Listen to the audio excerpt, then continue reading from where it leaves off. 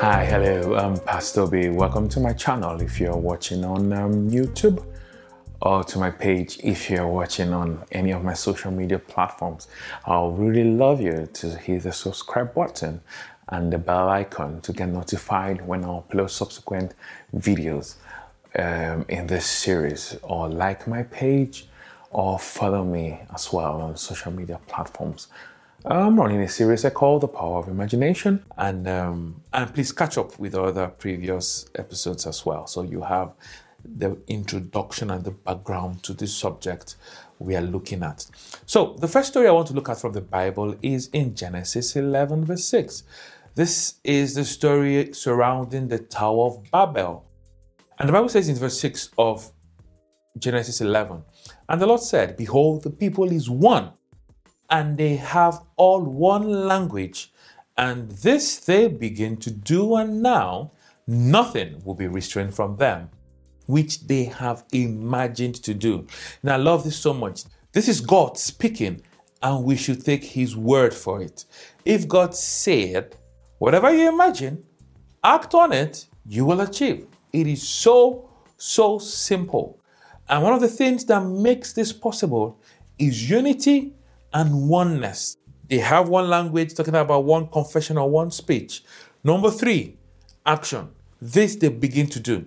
Now, talking about the power of imagination, and I just tell you how to imagine things without telling you that you need to act on it, I have deceived you. Imagination is one, action is another. They all need to work together. Now, before action and imagination, you have to be one. Have to be one on your inside. What does that mean? Whatever you're saying and whatever you're imagining should be the same. As a lot of people that are believing God to be healed, they confess the scriptures, they confess all the healing scriptures, but they still have pictures in their mind of being sick. They tell them, okay, get up and do this or do that. They'll be like, no, I can't. That means they have not fully believed that they are healed. Because if they believe that they are healed, they will act as if they are. Are you getting my point? And Satan knows this. And he ensures you don't get your healing, or manifest your healing rather, by constantly bombarding your mind with negative pictures. He will show you sick. He will even show you dead. He will even show people gathering for your funeral. He will paint pictures in your mind opposite what you have believed or you're believing for. Because he knows that once your heart and your mind is in harmony with what you're believing for, it's in harmony with your confession, that miracle will happen. He knows that. So he brings conflict on your inside. So your speech, your confession will not align with the pictures of your mind. Moving on in this episode to look at Abraham. And just, well, I say caveat, I won't be able to say everything I know as we look at the different characters regarding this topic, because I want to make this video as short as possible. If you have questions or some clarifications, please don't hesitate to hit me up on social media, and I'll be on hand to help you along your way in creating your miracles and getting the needed result you desire. Now, Abraham, we know a lot about Abraham and the father of faith, so I won't say so much about Abraham in that regard as by introducing him. But God made a lot of promises to Abraham. You see that in Genesis chapter 12, Genesis chapter 15, Genesis chapter 17. God promised him a whole lot, but it appeared as if Abraham had a lot of challenges coping with those promises. Moving from the promise to the product for Abraham took him several years. When God met him first, he was 75. When he had a child, he was 100. So within a space of 25 years, something was not just right. And I believe I know what it is. Abraham struggled a lot in his mind to grasp the concept that a woman whose womb is dead, like Romans chapter 4 told us, and him too, who is so old, and probably his system as regarding reproduction was greatly hampered by age, would have a child. Not just having a child, will be a father of nations. So it was a big problem for him. So whenever he struggled with that, I believe that God started working on his mind and his imagination. God told him, look at the sand as a portrait.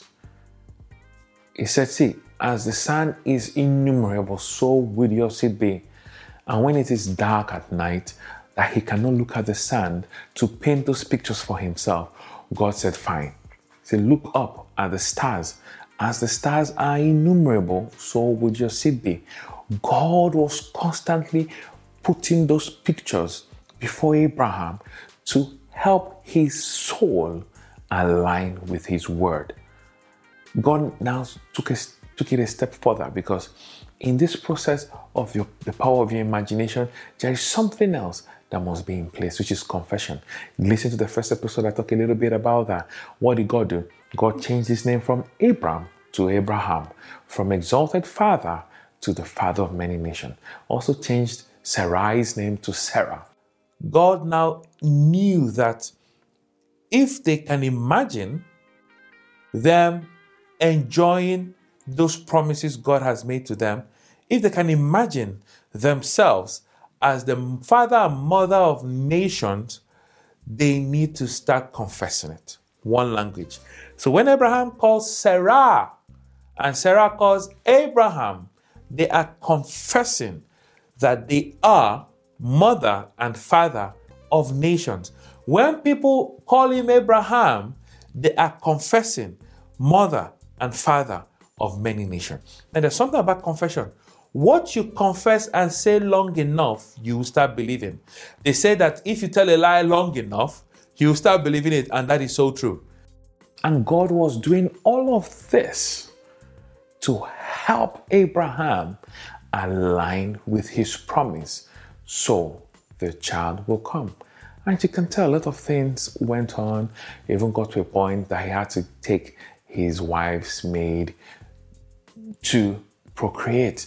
But that wasn't what God promised him. And when he did that, God was silent for about 14 years. God never said anything, because when Ishmael was born, Abraham was 83 or 85 years old. God never said a word again till he was 99. God kept short because the struggle in his mind was so much. So God painted all these pictures for Abraham, hoping that he will align his soul and his mind with his word. Now, back to Romans chapter 4. Bible talking about Abraham said, like God, that Abraham, like God, who called those things that be not as though they were.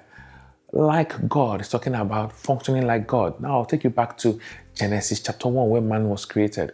The Bible said that man was created in God's image and like God, in his likeness. That tells me something. God also functions like that. I'm going to say something which I'm going to give an entire episode in this series subsequently later. Do you know God also creates like that? God first sees anything he wants to create in his imagination. Then he comes down and creates it. There's a big difference between Genesis chapter 1 and Genesis chapter 2. Everything that happened in Genesis chapter 1, which the Bible made clear to us that God saw and he was pleased with what he saw. Most of those things were in his mind. They were not physical. Man was created in chapter 1, but the physical man was created in chapter 2. Animals were created in chapter 1, but the physical animals were created in chapter 2. The plants and the vegetation were created in chapter 1, but the physical plants and vegetation were created in chapter 2. Like I said, I'm going to give that an entire episode. So what I'm teaching you is what God does. And if we're created like God and we do what God does, like God, calling those things that be not, we will have the God kind of results. And that's exactly what I'm talking about. I'm going to go deep into that. Let me wrap this up because my 5 minutes, I believe, is up. In that same Hebrews chapter 11, there's something I want to bring up to you. Now, Abraham got so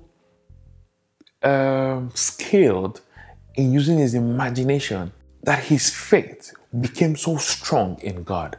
A good example is Isaac. You know the story. God told Abraham to try him to kill Isaac. And he woke up early, woke up Isaac, they gathered wood, he put it on his head, and went out with a couple of servants, headed to Mount Moriah. In the mind of Abraham, before he made that journey, I am sure something happened. What happened? Abraham, the Bible told us in Hebrews chapter 11, that Abraham saw Isaac come back to life. The Bible said that Abraham knew that God was able to bring his son back to life. That tells me something. In the mind of Abraham, Isaac was already dead. He killed Isaac in his mind before commencing the journey. So in his mind, they will get to Moriah, he will tie him up, he will put him on the wooden altar, he will slay him. Now listen to why I'm telling this story. We all know that the dead can come back to life. It is everywhere in the Bible. Jesus brought a lot of people back from the dead. Elijah did, a lot of prophets did. But see what Abraham saw in his mind. Remember, God did not ask for Isaac to be killed. God asked for Isaac to be sacrificed. So in the mind of Abraham, his son has been killed. He lit him on fire and burnt him to ashes.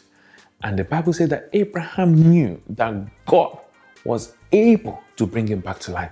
So I believe in the mind of Abraham, when Isaac had burnt to ashes, he saw ashes come back to life because he believed that God would do it. How would you have built this power of imagination so greatly in your mind to that extent where you believe that ashes will come back to life? That is why Abraham is the father of faith. Faith. Why are you talking about faith, Pastor? This is not faith. You're talking to us about the power of imagination. What is the connection with your imagination and faith? And I'll take you back to Hebrews 11. Verse 1 says something. Now, faith is the substance of things hoped for and the evidence of things not seen. Substance of things hoped for. What is hope? Hope is your imagination. Hope are those pictures of your mind. Without those pictures of your mind, there is nothing faith can act on. Ponder this, and I'll see you at the next episode. Please subscribe if you've not, like my page if you've not, so you'll get notified when the next in the series is uploaded. I love you. I'll see you at the next one. Bye.